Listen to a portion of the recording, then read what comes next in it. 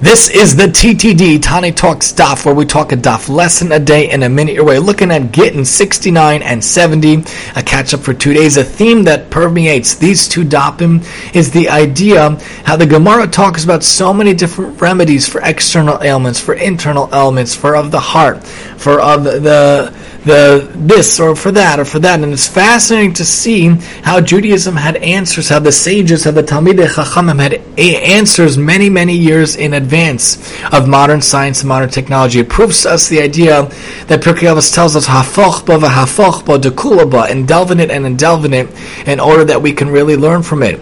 Look at it and be involved in it and be understanding that the only place you have to really look at is in the Torah. Look at the Torah for the answers, for the solution. They say when a person needs to go to war, a Jewish king especially, maybe in the times of David or so, they will look in the Parsha Vayishlach, look at learning from Yaakov, how he took a three-pronged approach, praying and taking practical measures to split his camp in two and to send gifts to the enemy. Different things, looking in the Torah, looking in Tanakh, looking in the Talmud itself.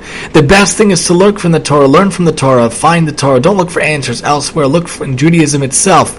Look from Yahadut, look from the Tanakh, look from the Talmud itself to find the answers, because it's all there. Whether it's an ailment for an external malady or an internal malady, or whether it's for practical advice for different matters in life, look in the Talmud, look in the Torah, and you will find your answers. Join us next time as we talk the TTD, and I'm your host, Tani.